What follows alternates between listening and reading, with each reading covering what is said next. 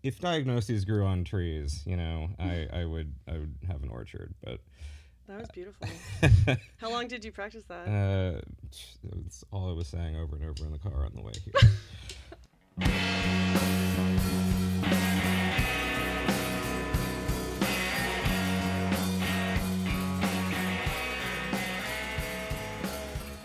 Hi, friends, and welcome back to another episode of Pickles and Vodka, the mental health podcast where imperfect people have imperfect conversations. I'm trying out a new tagline, in case you didn't notice.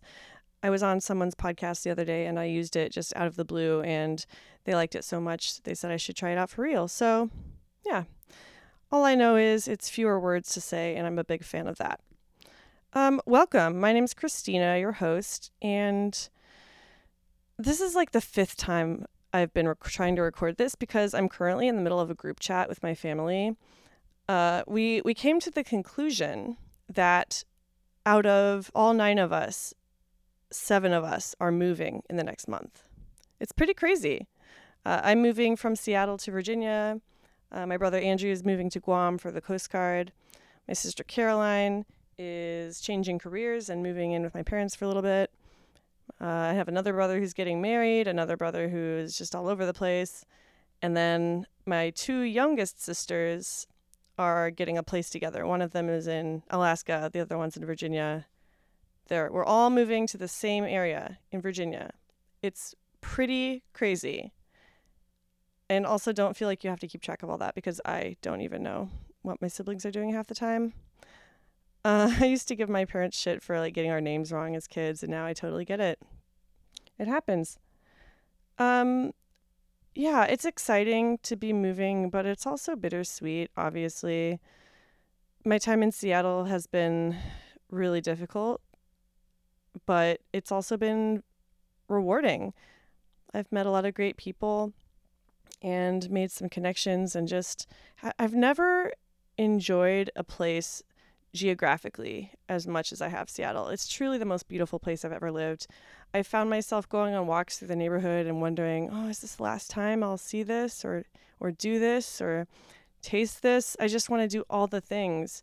But because I'm trying to do all the things, I'm not paying enough attention to the other stuff like packing and getting rid of stuff, seeing people that I want to see. It's just kind of a mess, but I'm dealing with it. It's fine. I just want to fast forward the next 2 months and just start my new life already. But I also recognize that that's kind of a toxic place to come from because I have a history of trying to escape my problems by moving somewhere new. It's not uncommon. Many of you probably do it too.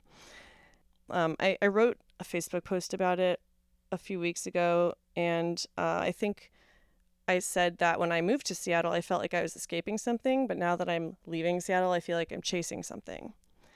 And I'm just going to try to focus on the positives. Today's episode is a fun one. Holy crap. Also, I haven't said holy crap since I was like a 12-year-old in church. What is wrong with me? Um, I interview my ex-boyfriend, Andrew Stevens. It was definitely a first for me. I mean, I'm friends with most of my exes because I generally try to choose to be with people that I enjoy, even after we break up. But I've never had anyone on the podcast before. So he is the first person that I have dated to be on the podcast. And it's just a really good conversation. It's a little awkward at first. There's some laughs. Yeah, I'm not going to ruin any of it, but I'm really excited for y'all to listen. My mental health has not been the greatest. In fact, today was a pretty bad day. As much as I like to joke around and talk about positive things, I think it's just as important to talk about the negative things I'm feeling. I'm feeling really anxious and overwhelmed about moving. I still need to sell or donate most of my stuff. I don't know for certain what vehicle I'm going to be driving across the country yet. And I'm getting broker by the day because my unemployment checks stopped coming. But the benefit to that is that next week I start training for my new job, which is super exciting. I know it'll all be okay. Like, good things are happening. It's really hard for me to see the big picture sometimes. And do you ever just second guess every one of your decisions? Like, I'm almost 29. I'll be 29 next week. And I can't even decide what movie to watch on Netflix, let alone where to move or what job to do. It's just paralyzing.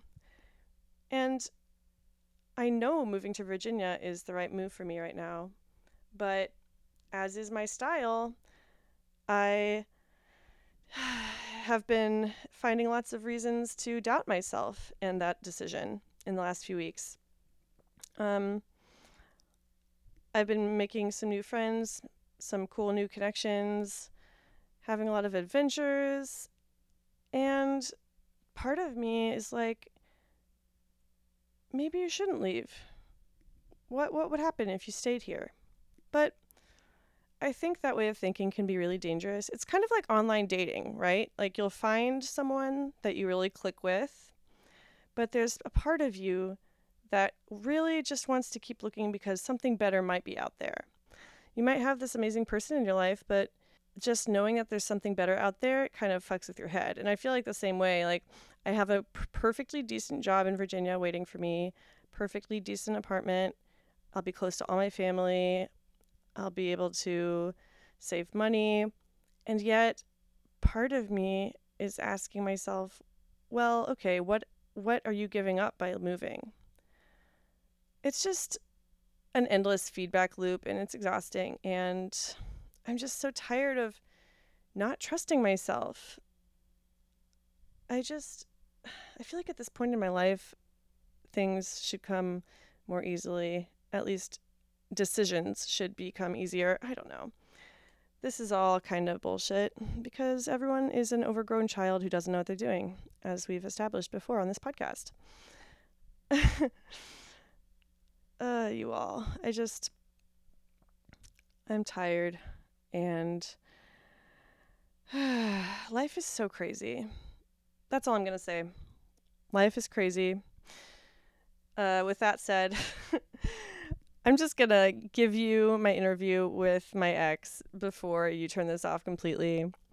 I will be here again next week with a new episode. Hopefully I won't be as much of a mess, and I'll be able to give you some more exciting updates.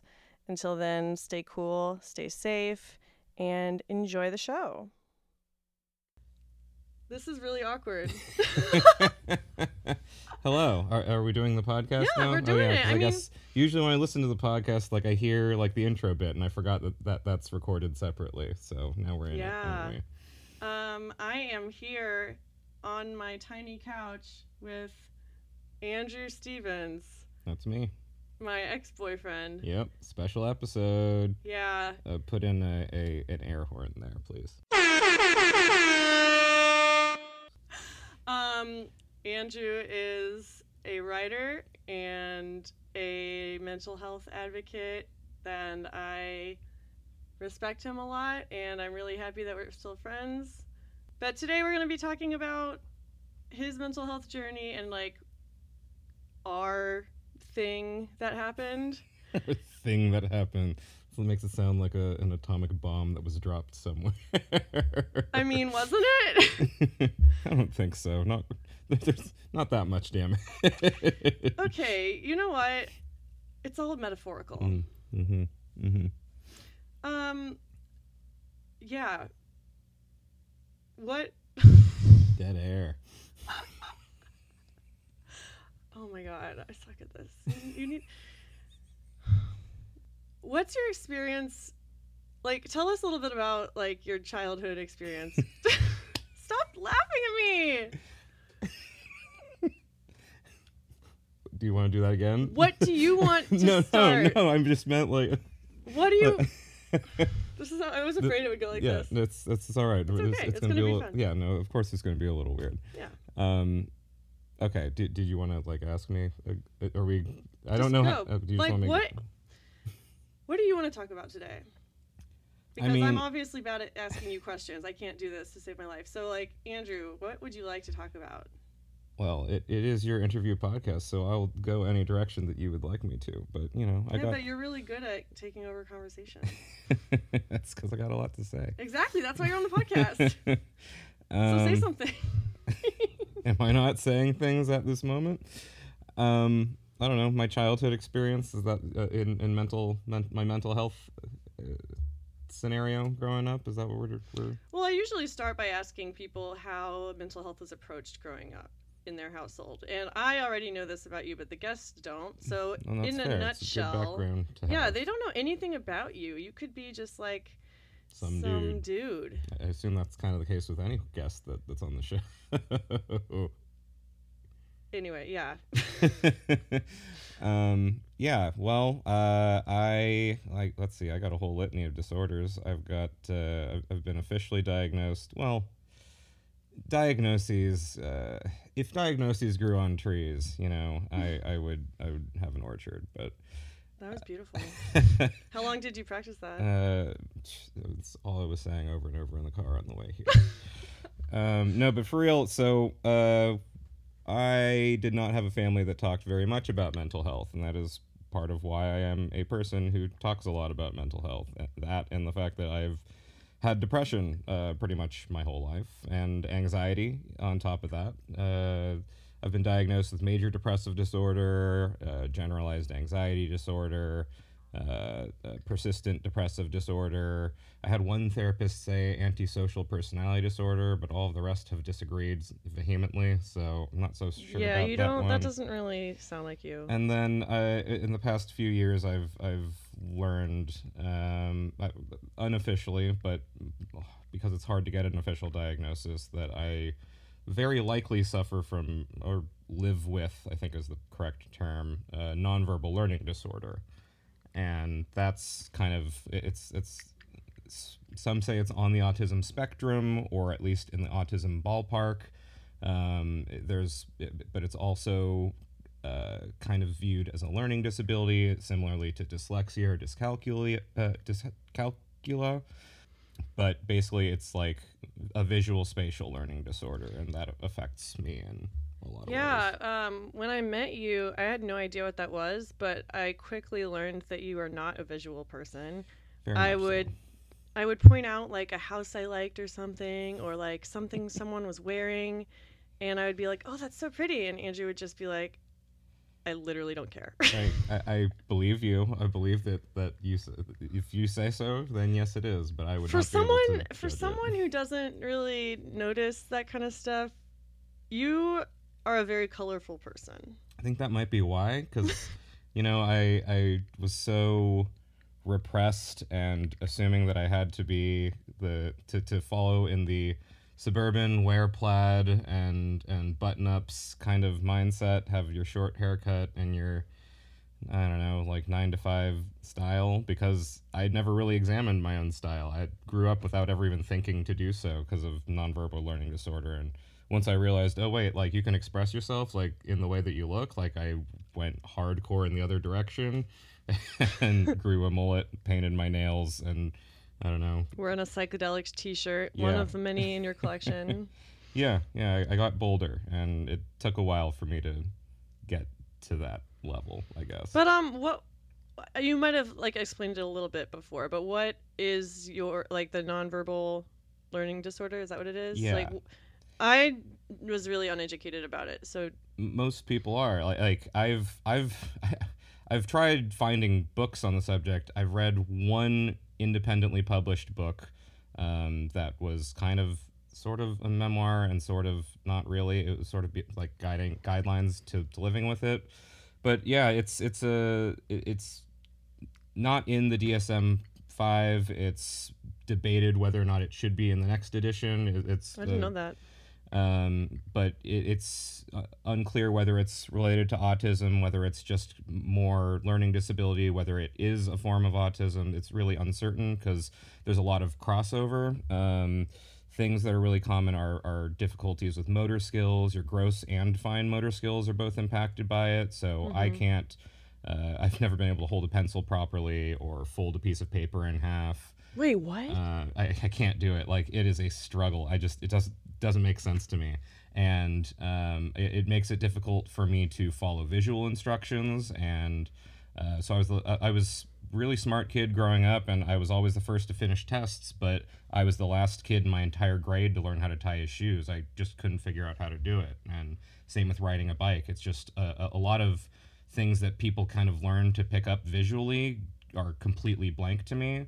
And I also have aphantasia is very common with a nonverbal learning disorder, and that's basically when you don't have a mind's eye. Like, what I only really have learned very recently is that most people can close their eyes and visualize something. You can think of a color and you see it in front of you. He's closing his eyes as he speaks. And when I do it, it's just my eyelids. I've never been able to visualize anything. And it blew my mind realizing that when people are literally like, imagine your happy place, they're literally imagining a happy place and not like the idea of their happy place. So it's the kind of thing where it affects you in a lot of ways, in how you learn, in how you interact with the world. It's really common for folks with nonverbal learning disorder to have social skill difficulties, which is part of how it gets confused with autism sometimes, on account of, like, we have difficulty making eye contact sometimes, but it's more of not knowing where to look, or we don't necessarily pick up on the little body language cues that everybody else or not everybody else, but the average person seems like they're more able to pick up on, and that can make you socially awkward. It often doesn't help if you're physically awkward as well, which is usually we're not good at sports because we don't have hand-eye coordination. So sorry, I just pictured you playing sports, right? And it was funny. It's I actually just took a haul of stuff from my mom's house the other day, and I dismantled my one and only T-ball trophy that I got second place for. And whoa. I remember being in left field and literally spinning around in circles because I didn't care what was going on and not paying attention. Yet we still won second place, so it must have been a pretty good team. Wow, I'm shook. So tell me, what is your happy place, Andrew? What is my happy place? I mean, I'm partially joking, but for real. My face on my cat, honestly, listening to him purr. Oh yeah, how have you not mentioned Little Peppers yet? I just did. Okay. We're what, 15 minutes into recording? You should have just come right out at the beginning and been like, "Hi, I'm Andrew Stevens. I'm a cat dad." You didn't ask me to explain who I was. I didn't. You're right. This is a first for me, y'all.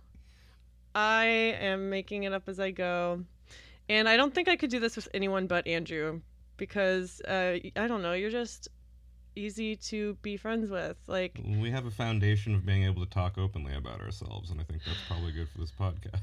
Yeah.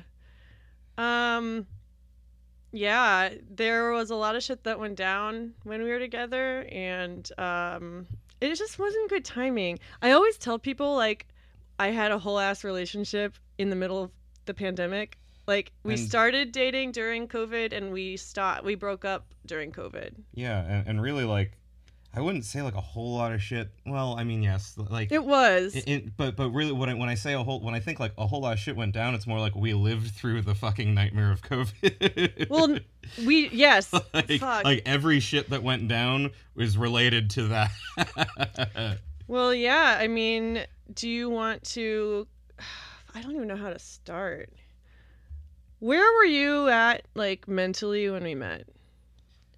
Oh, that is a really interesting question. When we met, so March 2020, everybody knows what happens when March 2020 hit. That was a couple months before we met.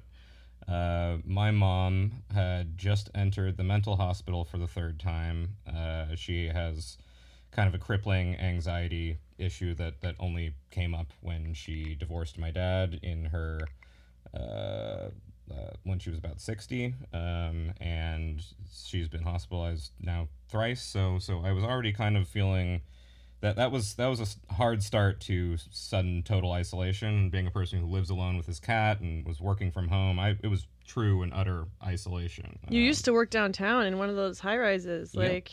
Take the bus every day. Yeah, I used to be big city boy, and I was around people all the time and going to bars all the time, and suddenly, just seeing friends, and suddenly, completely isolated. I'd really gotten upset with my mom as she had gone into the mental hospital this time around, because it had largely occurred from her stopping her meds without talking to a doctor about it, and not continuing with therapy, so she didn't have any strategies to deal with the anxiety when it came back. It's really hard to help someone who doesn't want to help themselves. Yeah. Or who doesn't take action to help themselves. Right? Yeah, it's a really difficult thing, and so I think I had started. You and I met around. I think we started talking on Bumble in May. It was May, because I had spent the first 6 weeks of quarantine in Virginia with my family. And then I came back to Seattle, and the lockdown had ended, but it was still everything was still closed. You had to wear masks everywhere. So people were kind of venturing out, but not really. It was a weird time. Yeah, and I was very much not venturing out, because I'd been following the science closely and reading the news very, very, very closely. You were like... I mean, I work from home at a computer, and I have a lot of downtime, and during a time like this, I had nothing to do but consume information, and go on the apps. And yeah, I got plenty, I also have a fucking anxiety disorder. So I was constantly trying to be hyper aware of this crazy, I hate the word, but unprecedented thing that was going on. So I think around the time we met, I had started to repair things with my mom. She had gotten out of the mental hospital, or had been for a little while, I think.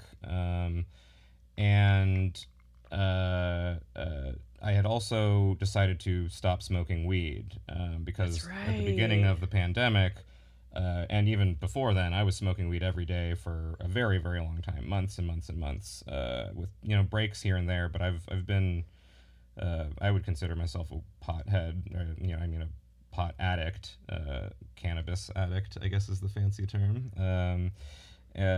And I have been for a good long time. I'm a high functioning one, but an addict nonetheless. And I was taking an indefinite break that I hadn't given definition to at the time. And I think when we finally met in person, I had kind of started... You threw out your bong. Yeah, I had thrown out my old bong, and eventually I, got more comfortable getting back into it again. Yeah, because I wanted to smoke still, and which was very fair. And also, I realized I had done all the productive things I could do. Yeah, there's a certain point during the pandemic that you just kind of gave up and let yourself do nothing. It's really interesting thinking about moving forward in the future, how people are going to study this and look at it. How it affected us. If you're from the future listening to this, hi. Also, we're all fucked up. Yeah, I don't think they're not gonna have radios 10 years from now. The whole world's gonna have burned to the ground. This isn't Do you know how podcasts work? I have an idea. You listen to podcasts on the radio? Yeah. What? Podcast radio, it's a thing. No, it's not. I don't believe you. Okay, so yeah, we met.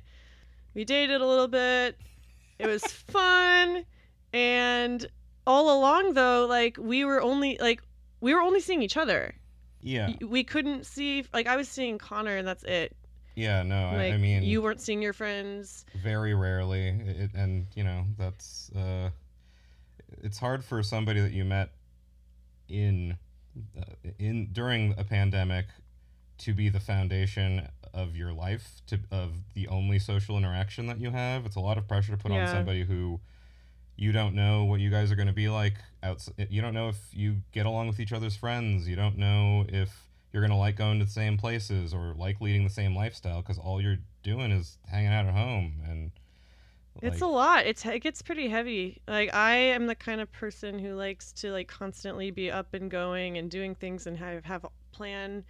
And then I like to have plans as well, but I have a lot more comfort with downtime, and honestly, years and years of depression I had was just about trained to me say, like, the for depression had a lot to do with yeah, it. depression had kind of trained me to be okay with isolating and staying at home, especially if I was smoking a lot of weed. But it doesn't necessarily make it easy for a relationship, especially when and yeah, I mean, like I don't get me wrong, I like to go and do stuff, but I am a homebody on one level, and we couldn't really even see like what to what degree I was actually a homebody Yeah. within COVID. It more just seems like, okay, well, all we have to do is nothing, so I guess we'll keep doing that. Let's watch HBO and order food from a different restaurant. It's like, it gets pretty old. And we weren't the only ones going through that, Like, it was No. hard on a lot of people. A lot of people moved during COVID. A lot of people broke up. A lot of people had babies. Yeah, got Like, married. I know people who got married. I know people who had babies, who moved away, who entered relationships and ended relationships, it's such a weird time. and yet, yeah, and even weirder, we're not seeing really what's going on with our friends or the people that we normally talk to, unless you're in one of those folks who's in constant contact with someone on a Zoom call. I know that we all kind of like, at least my friend group, got kind of fucking tired of it by the end of the winter. We were just like, we're not seeing each other, but we're not Zooming either. We're just like, this isn't the same. We're tired of having to watch two people have a conversation while the rest of us sit around waiting for a time to speak. That's true. That sucks. It wasn't good for friend groups, and yeah, it affected a lot of people in a lot of ways. Yeah, I mean, Obviously. and eventually, I met your friend group, and like, it was such a weird summer. Like, we had the smoke, like the wildfires. Yep. Like, downtown Seattle looked like a hellscape. It was like hard to breathe, and that was in the middle of COVID. And I don't remember when. Here's a question: when do you think our relationship started becoming a stressor? Probably once we got into the fall and the winter, and it became even harder to like go out and see friends at all, and it was literally just you and me, and we I remember you saying like that the romance was gone because all we were doing was sitting around in pajamas. We had skipped over what seems like you would do 15 years down the line in a relationship without having any of the I don't know, and we also didn't have like a bunch of fun memories together because we couldn't. We literally couldn't make any. Remember when we went to that Thai restaurant for the fifth time? It's like we could occasionally have like a really great day, but it wasn't as often enough as you'd want in a developing relationship, and so I think that things started to become a stressor in the winter, and I think both of our mental health started to decline pretty rapidly then. I think when I met you, I was definitely binging and purging in Virginia before I came. And then there was a time when I met you that I stopped, I think. So when we met in person, the reason that we met in person, that we were willing to break COVID. Oh my God. Because we dated video style for weeks, for like a long, almost a month maybe, like because maybe could it something like a month. Oh my God, I forgot about this. I think we talked on Bumble for a couple weeks. Yeah. And then we talked on video for a month before we even met up because we didn't really know what was okay. I didn't know it was okay, and I didn't know when to let somebody in, but the reason that we met up was because you were going to go away to rehab for bulimia and you didn't know for how long, or if they'd take your phone, or if you would be able to continue things, and so we decided, fuck it, it's June 1st. Was it exactly June 1st? I think it was June 1st, and there was some sort of new COVID change in what we were allowed to do. It was the very tiniest, like maybe the first phase 4 or something. I can't even exactly, I mean not phase 4, phase 1. I don't know. But one of the phases. Something had shifted very slightly, and you were going away like the next day, and you didn't know for how long, so we decided to meet up. And basically, my therapist was like, I was seeing a new online therapist, And when she heard about my binging and purging, she refused to see me because I was at risk of cardiac arrest. And she was like, you need to go to treatment. It was very strange. Like, she didn't even know me. And anyway, I went to the ER and stayed there for like hours and hours. I remember it being like a 7-hour day. Yeah, it was, and they took my blood, they did labs, and then they were like, your labs are all normal, you can go. Yeah. Even though I said I was having suicidal thoughts. Yeah, they checked your BMI, as fucking useless as that is, and then they checked your blood, and they were like, everything's good. It doesn't matter that this is a horrifying problem that's been affecting you for 14 years, and it's even worse right now. Like, doesn't matter. Doesn't matter that you're having suicidal ideation. They just let you go because you weren't the right weight, or you weren't the right... I was so emotional that day. Not only that, but like, you know... That was like, what, the day after that we met up? Yes. Mm-hmm. I had met you for the first time, and, you know, that was exciting. But then I had this happen the next day, and then I had to, like, go back and text you and be like, just kidding. I'm not going away. Like... That was weird. I didn't want to do that. You felt really invalidated by the whole experience, and it didn't really set us off on a great note. Well, yeah, and it made you not feel particularly eager about seeking help again, understandably, at that time. And I didn't seek help again at all when we were together, and I think that's a big problem. Yeah, and I had kind of said at the very beginning of our relationship how important it was to me that you were pursuing help, but you know, of course, like, as COVID was going on, like, you have to make... compromises there. Like, I couldn't really expect you to be doing your absolute best or working your hardest toward getting better in the middle of quarantine. That's something we could talk about is, like, obviously everyone deserves love, but there's also a point where you need to work on yourself before you should be with someone else. So, like, you are mentally ill. I am mentally ill. We are both amazing people who deserve love, but also we have all these issues that could turn a relationship sour. Like, that's what happened with us. So, like, I don't know. What are your thoughts on that? I mean, I think it's important to be working on it. Yeah. And what's difficult is that, and I've thought for the longest time that working on it is so non-specific. And I've dated people before who, like, you'd call them, and you did not do this, but someone that you would call them out on something that they'd done, and like a behavior of theirs that they repeated, and they'd be like, I'm working on it. But they weren't. They were just aware of it. And that's not the same. You know, there are a good number of folks out there who have gotten to the very first step in their mental health journey, which is becoming aware of the problem, or even becoming aware of why there is a problem. Yeah. But there's more to it than that. You know, it's that mantra I stolen from last podcast on the left, that mental health is not your fault, but it is your responsibility. I quoted you that saying Marcus that Parks from last podcast. Yeah, that says it over and over. I mean, it's so true. And I think if you're with anyone, like, I don't think you should not date someone just because they have a mental illness. Not at all. No, definitely but not. They should be assuming some sort of responsibility for it.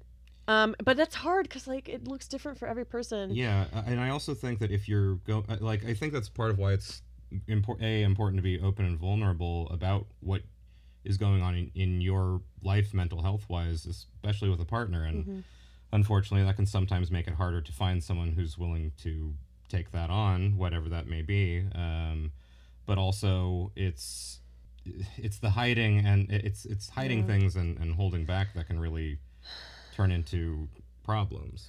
And I did hide stuff. I did start hiding stuff from you. And you said you'd done the same with your previous relationship. Yeah, I mean, I was eating when I was with you. I would eat normally, then I would go home and binge and purge, or like I would take a bunch of Benadryl before I met you, just so I could feel like, I don't know, pleasant. So I would be in a pleasant mood. It's so fucked up. Like, I don't think I ever told you that part. You did. Okay. And I don't think it's like, I mean, like, it's not good, but it's not so fucked up. It's not like we're all just trying to do whatever we could to get by, and sometimes you like, during this weird fucking bizarre time where you're just trying to, like, have a good day with your significant other, like, you flail and you reach out for things that maybe aren't necessarily going to help with that, but you've convinced yourself that they have, and it's pretty understandable, honestly. I don't think it's all that fucked up. It's Thank you. It sucks.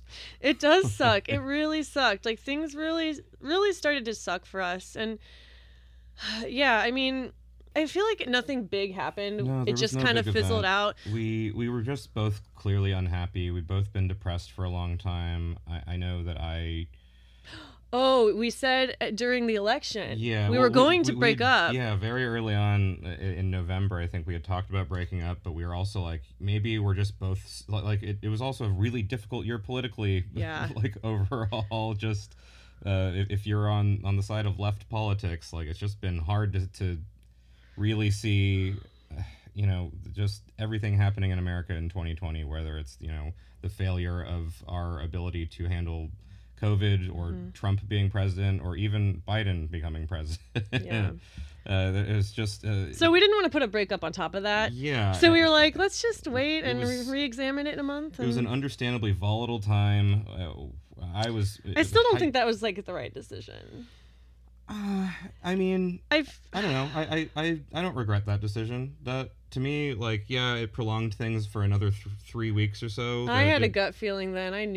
I just knew. I think I might have, but I was willing to see, like, is it so bad? Because my anxiety was really fucking high. Yeah. Like, Also, I like legitimately like you, yeah, and like exactly. I was like, you. It's hard to find someone who understands mental health stuff like you do. So like, I think we just kind of banded together based on that. yeah, we were kind of like, okay, the negatives of us trying to see if this works for a few more weeks are pretty minimal, so we might as well, like, even if it doesn't, like, it was worth it on the small chance that it was just, Yeah. anxiety related to the election, because Everyone was what else having would that. we have been doing, Exactly. Like, it's not like we had great big things to do. It was November 2020. I don't even. But Yeah, we only made it another few weeks, I think, and then I think we were just like, we were just both feeling ultra low and depressed one day, and I think, what was it like? I don't know. I think I asked you, like, do you feel any different from when we talked a few weeks ago? And you said no, and I said neither do I, and we cried and ended it. Yeah, and it was hard for a while. I think for me, initially I felt pretty okay, but then it hit me a few weeks later. Well, yeah, because we were breaking up still into quarantine. We Yeah. were going back from, okay, I have one. We went back a person. phase Yeah. during this time. We had one person, and we were kind of still able to see other people in the summer, and then it was November, and we had the winter to look forward to, the gray Seattle, seasonal affective disorder. Perfect time pandemic. to break up. Yeah, We picked a yeah. great time to break up. And that affected both of us, and I mean, it was affecting us in the October and September Yeah. as well. That was part of what made things not work in the first place. I remember, like, I went the day we broke up. I took the bus from your place. I went to Connor's house and just told him what happened. I was sitting on the couch with my cat, and I just like felt weirdly at peace. And I remember thinking, oh, this isn't too bad. I think we'd made the right decision. And then a few weeks later, the shit hit the fan, and I was like, oh my God, I'm going to die alone. Mhm. Yeah, and I remember Like- listening to your podcast. You eventually released, I think, a tape, like a audio journal from that time. And I think you said exactly that. Yeah. Yeah, I think, it was the Bulimia Diaries, Mhm. episode 41, if you want to go listen. Self-plug. How did you, like, well, I don't know, we didn't talk for a while. I mean, we talked. We just We never cut each other out. no, And, we never. We saw each other every now and then. Yeah. Just checking in. yeah, and, like, I'm friends with your friends. And, Yeah, there was never any bad blood. I yeah, never felt and which- like either you did anything wrong. It was Can just- I just say, you have a really special group of people in your life. Like, your friends have been nothing but kind to me, just from meeting me. And then, like, when we broke up, a few people, like, messaged me to see if I was okay. And, like, Mhm. they stayed friends with me. And I've hung out with some of them. Yeah, Like, wow. That's really hard to find, especially in Seattle. yeah. I mean, Especially since you met them all. It's a bar. You met them all at a bar, and lot I of them, don't. yeah. I don't even drink. Like, and I think having like that wasn't. I've lived in Seattle or its adjacent suburbs on and off for 20 years, and yeah, it's really fucking hard to find a friend group that you really vibe with or whatever, and I think I really hadn't had it that long when COVID hit, and that was part of what really hurt. Yeah.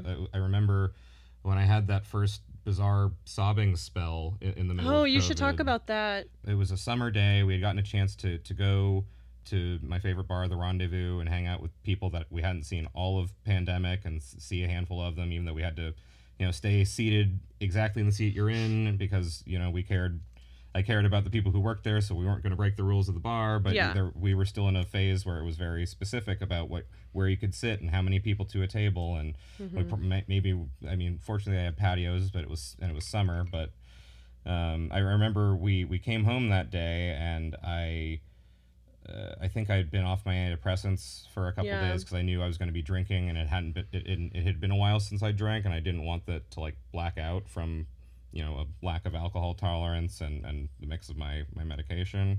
Was that the night we hotboxed the bathroom? Maybe. I don't know. It's possible. I don't think so. Okay. Because maybe, I don't know. I can't remember which specific night it was, but what happened was like I think this was around the time of the wildfires. Yeah. And Vida, Oregon, this tiny little town where my grandparents had lived at one point, pretty much burned completely to the ground in the wildfires, or a huge chunk of it did.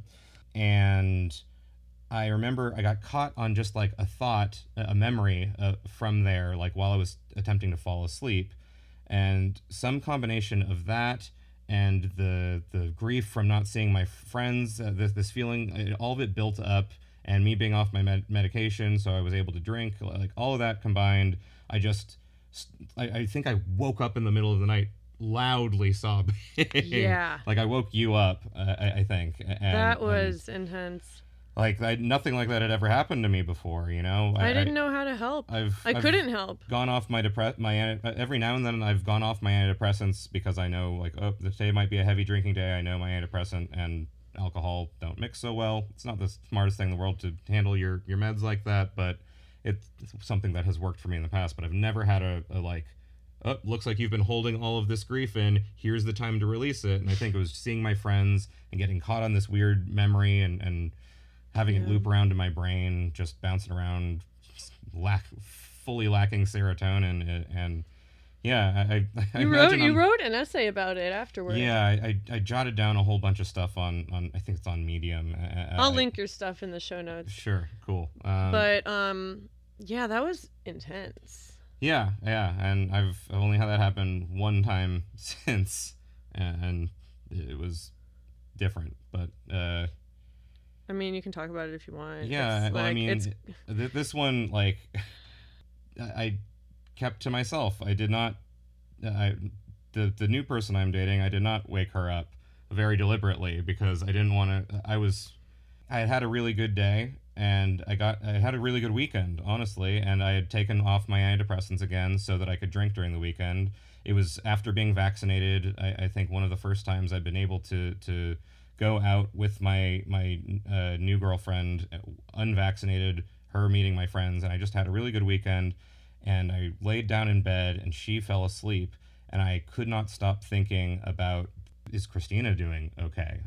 I bet she's not, and I'm terrified of that. And I started thinking this specific thought of my sister, or I mean, your sister and I are friends on Facebook, and I imagined in my head your sister posting, a Christina's in heaven now Facebook status, and I imagine just, I don't know, like knowing how bad things have been for you with bulimia. I think this was after you'd been through rehab and after the relapse, and into, like, I'd listened to your bulimia diaries, and I knew things. I'd listened to them relatively recently by then, and I knew things weren't going amazing for you. And I started quietly sobbing so I wouldn't wake up my new girlfriend and have to explain to her why I was crying about my ex-girlfriend. Things were too new. I was not ready to try to explain that while I was crying. So I went into the other room with my cat, and I just laid down with him and sobbed for a while. And then I, called up Christina, I think, the next day, because I was like, I need to make sure she's at least a little bit okay. I think that was no, was that the first time we talked? No, definitely not. But yeah, it was nice to hear from you, and I just remember, I still feel like sometimes when you have a mental illness, you feel like it doesn't affect anyone outside of you. At least for me, it's hard to realize that it affects other people. So to hear that from you was really sobering. And actually, I have a story to tell you about my mom. I might cut this out, but like, I was talking to my mom on the phone yesterday and telling her that I was struggling, and I was saying that, oh, my eating disorder just wants me to lose weight so I can be, skinny at my brother's wedding in August.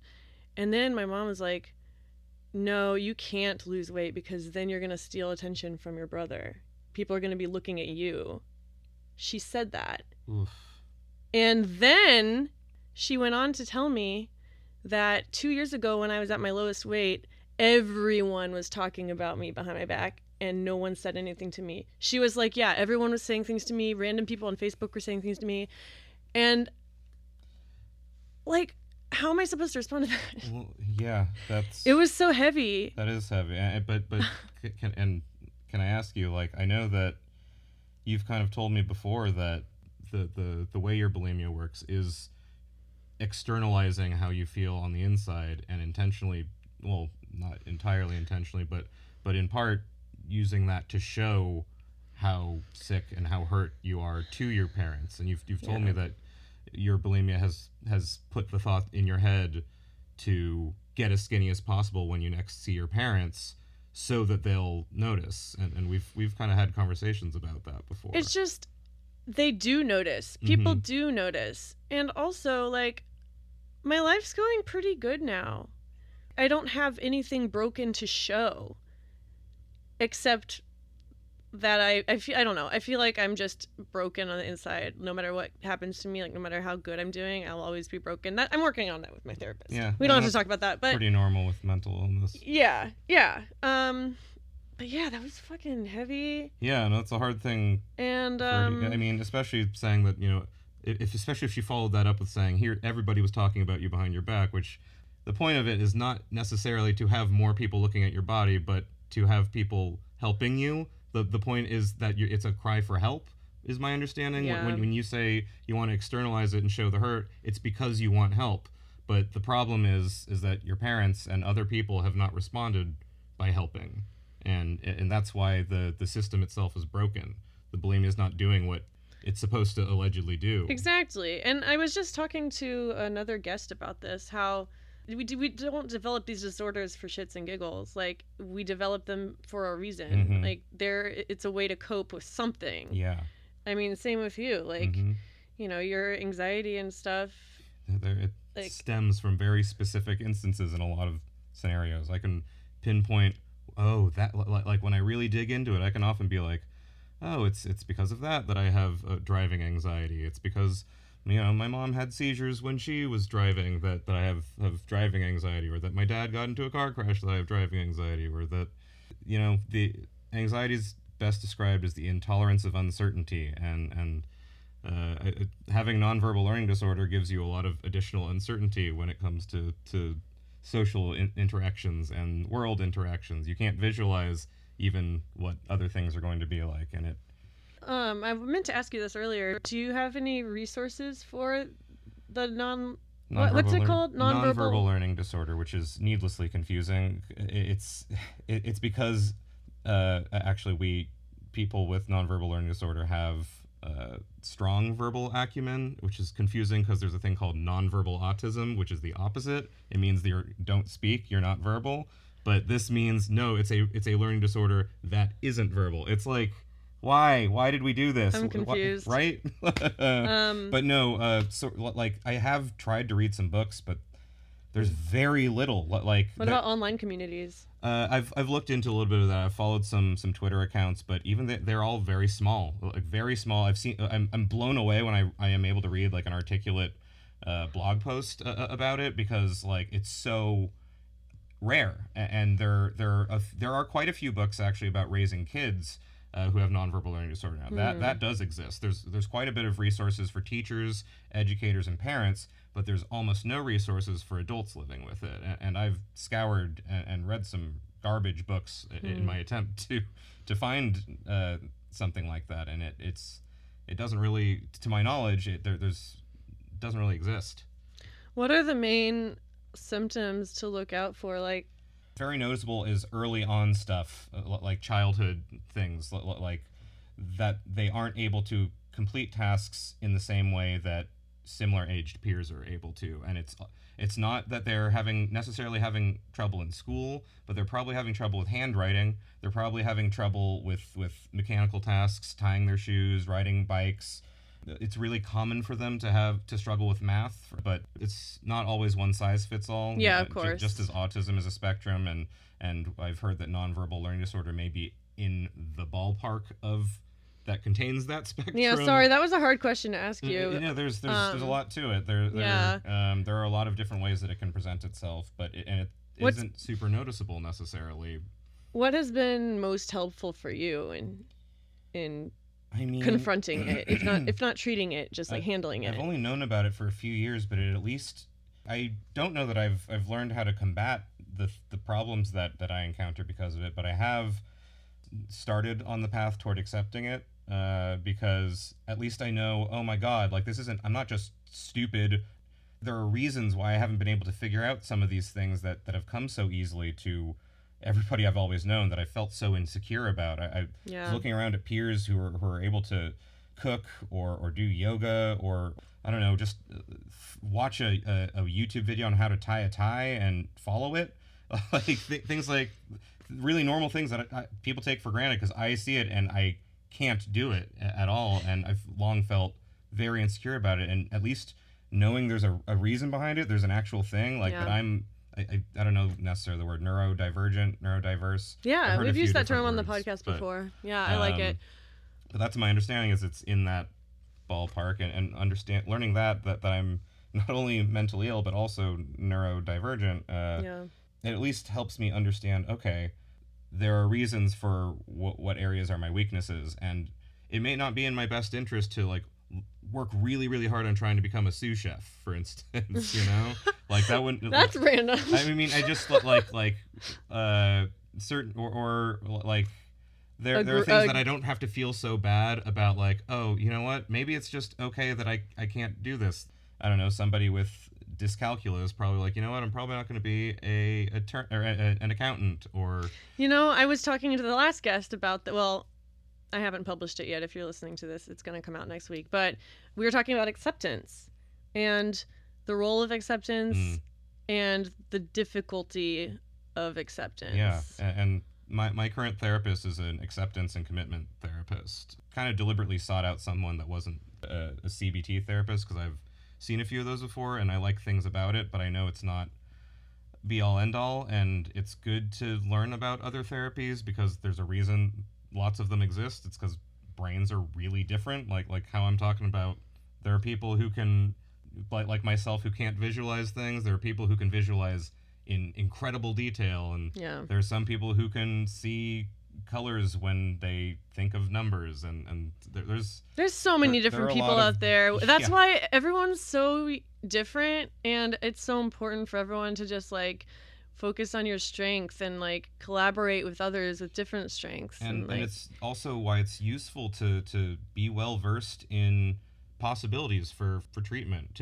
What do you mean by that? By not limiting yourself to one type of dealing with the adversity that you've dealt with. And that's why I was like, well, I've read a lot about CBT, and for a long time I thought cognitive and behavioral therapy was the way to go. It's the only thing for me. And as I started to learn that a little bit more about other types of therapy, and realizing how many different schools of therapy there are, and how they apply differently and work with different levels of efficacy for different types of people, I kind of wanted to open myself up and be like, maybe it would be useful for me to know more about a lot of different therapies, because if you know a lot, like if you know about these things, you can maybe find the thing that helps you more than something that may have been placed in front of you or that you'd stumbled upon yourself early on in your life, early on in your mental health journey, and decided, okay, this is the way to go. Because it's really easy to find something that works a little bit and be like, okay, I'm gung-ho, like, let's go with that. The whole time you were talking about this, I was thinking of religion. Interesting. And how we are not taught about different religions, at least in my childhood. Like, a lot of Christians that I know, they don't teach their children about all religions. They just teach that Christianity is the only way, and like that's how I was raised. And we all know, we didn't even talk about that on this episode. We could talk for hours about it. It's fucked up. But I'm not gonna subject y'all to that right now. You know, looking at that from a religion perspective is interesting. The idea of like, this is the one way to do it, and how that mentality bleeds into so many other mentalities in your life other than just religion's the one way to do it. It's this type of masculinity is the one way to be masculine. This type of femininity is the one way to be feminine. That's very tied to American religion, Christianity in particular. And yeah. And wouldn't it have been nice had you learned about a whole bunch of religions early on and been able to decide things for yourself, or pick and choose things that you liked from each of them and made those work for your life? That's the thing. I am not a spiritual person now at all. If I catch any whiff of spirituality, it's like I block it off. But there are benefits from being spiritual. Mm-hmm. I don't know. I even talking about it now, I'm just like, I don't know how I feel about this. Do you have anything else to say about that topic before we can move on? No, I guess not. Well, because I want to talk about your book and your Sure. writing. Yeah. Because I mean, you've always been a writer. You've had stuff published. I'll let you say it. Quite literally always been a writer. My mom is thinking about moving, and I have been clearing stuff out of her house to help her with that. And in doing so, we stumbled upon literally the first things I ever wrote, which were, I think I was barely 4 years old. And my mom, she was like a rubber stamp person. She was very crafty and had loads of rubber stamps.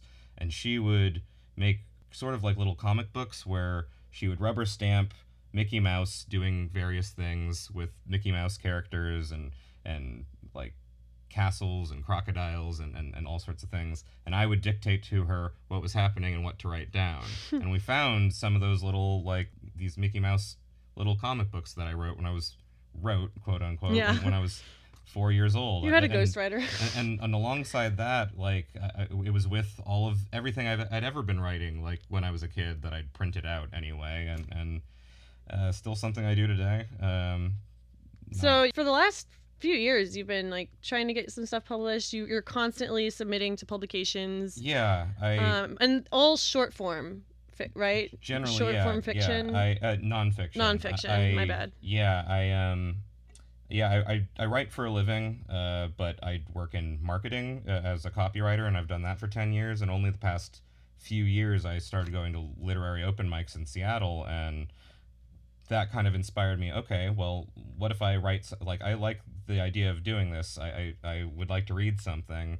What if I started writing something on the shorter side? And I had kind of abandoned writing creatively for a while at the time, and that got me trying to write something I could read in the 5 minutes they give you, and that led to me kind of writing more and more of those and deciding to work harder on them and learning about submissions and where to do that. And from there I got a couple things published, and that's kind of inspired me to keep going forward with my creative writing again in a way that I think I paused for a while on account of creatively when you write for a living.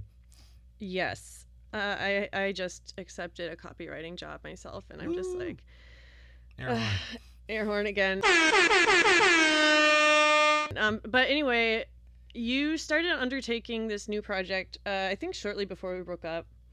It was originally supposed to be sci-fi? Yeah, I'd started outlining a book, a sci-fi time travel book. It's something I still would like to write at some point. But as I was kind of outlining that, I was jotting down ideas for short pieces as well, and I decided that to get into the practice of being ready to write for this new sci-fi thing that I wanted to do, I'd try a little bit more writing from the stuff I already knew how to do, just to get the juices flowing. And then that kind of turned into a bigger and bigger and bigger project, and now I'm working on a memoir. So you've been really delving into your family in a way I don't know you have before. Yeah, it's been emotional. Yeah, because everything I'm writing it's creative nonfiction, but it's a memoir specifically about anxiety and intergenerational trauma, and how the feedback loop of anxiety through intergenerational trauma, the things that our parents and grandparents and ancestors and relatives pass down and pass on to us, and examining things like why I am anxious and why my parents were anxious and why their parents were anxious, and how that anxiety affected people in my family and in my own life. So I'm just kind of exploring things through that lens, writing a lot of, I guess, memoir and essay form. It's a lot of kind of separate essays that talk about I've read some of them, and they're very good. Thank you. Yeah, you're great. I'm excited for it to be, well, finished, but that sounds like pressure.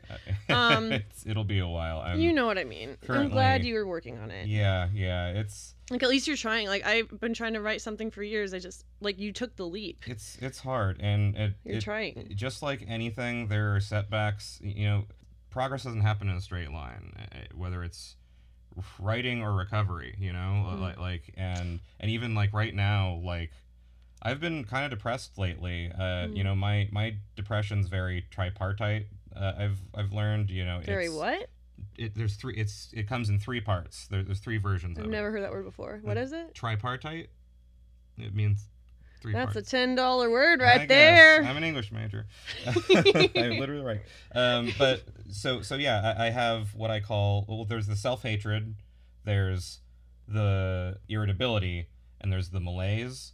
I'm currently in the malaise. It's the part where, like, you don't really want to do the stuff that you normally do, but smoking a ton of weed, not writing, binge watching TV, doing nothing but playing video games. Sounds familiar. Yeah, I've been in this place before. It was, I think, accompanied with self-hatred at certain times. Sometimes one leads into the other, but I've kind of been in that, and that's normal for me. My depression, I'm trying to be okay with the fact that my depression works in cycles, and why I was saying, you know, journeys aren't, you know, just a one-way street of progress. You know, there are setbacks. Sometimes you have a month where you can't write. Sometimes you fall back on the promise that you made to yourself, and that's okay. And that's part of, you know, the acceptance and commitment therapy that I'm working on with my therapist, is to just be okay with that, and to still feel like my therapist talks to me about, even if I don't ever finish that book, it's still important for me to think that I'm enough, whether or not I finish some great book or not. Even if that's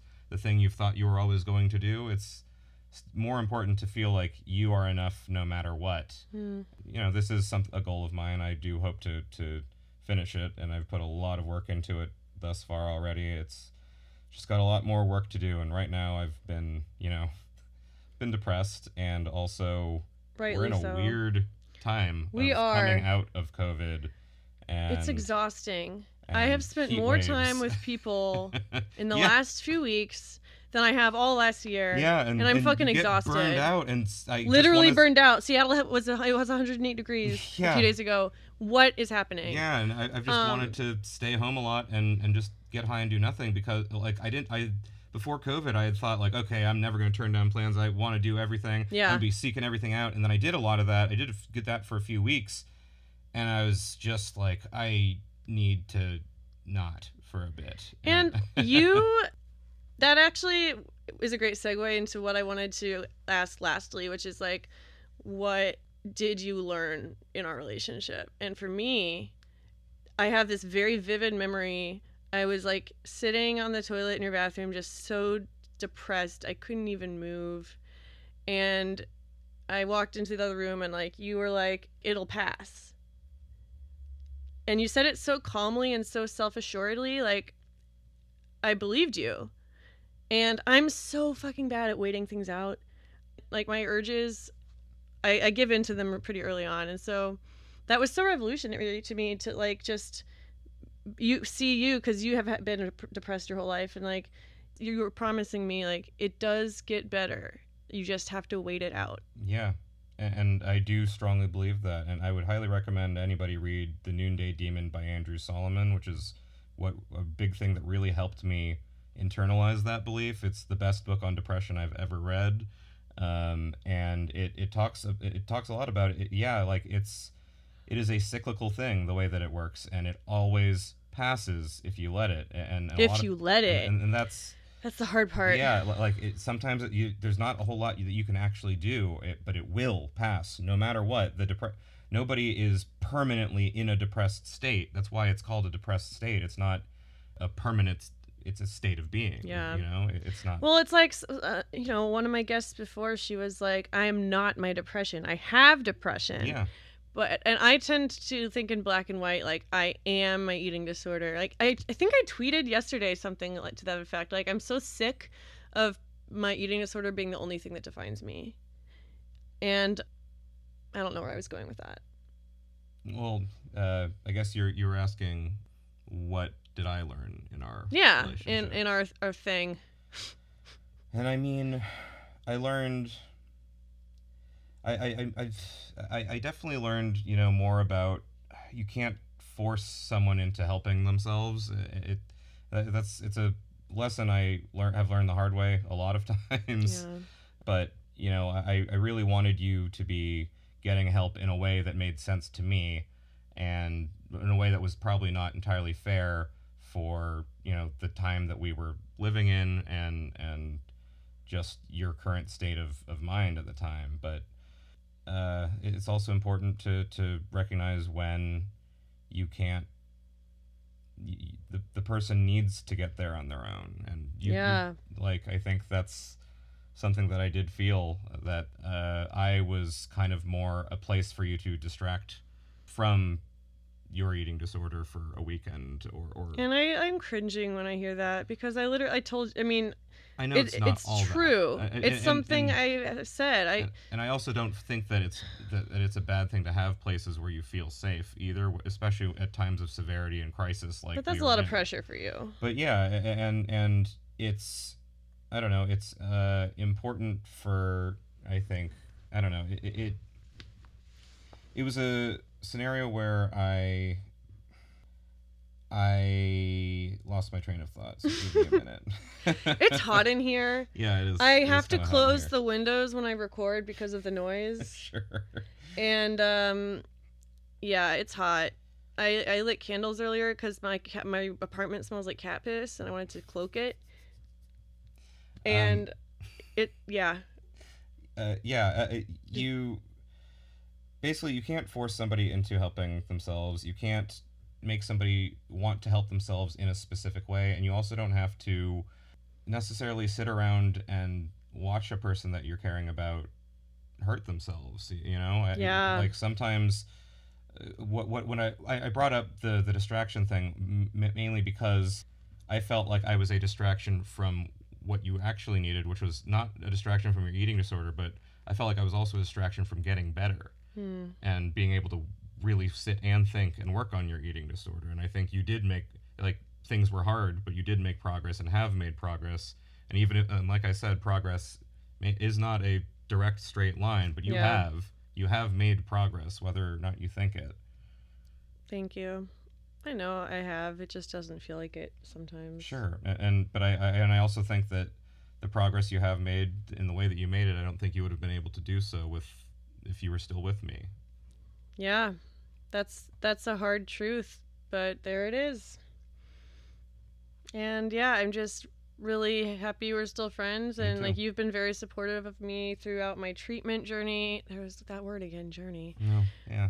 I mean, yeah, I really value your friendship, and I want to see you happy. Me too. I really do. I think it's possible. It is possible. It's gonna get worse before it gets better, I think. Well, the thing is, everything's gonna get worse and everything's gonna get better because, like I said, stuff passes. It's cyclical. There's gonna be worse and there's gonna be better in the future. There just always is. I can't think of a better way to end it than there. Can you tell my listeners how to stalk you? Yeah, you can find me most commonly. I talk about like writing stuff and also rant about leftist politics sometimes on my Twitter account, AJ Stevens Writes. That's Stevens with a V, WRITES.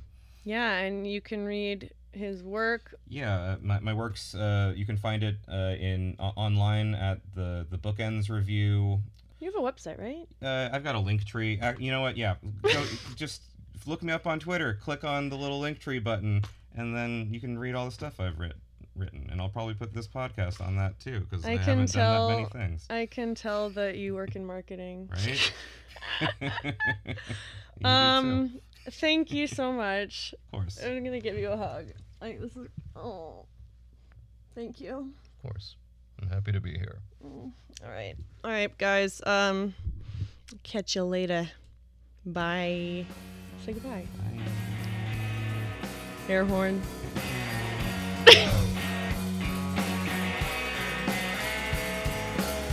Hey guys, thanks for listening to this episode of Pickles and Vodka.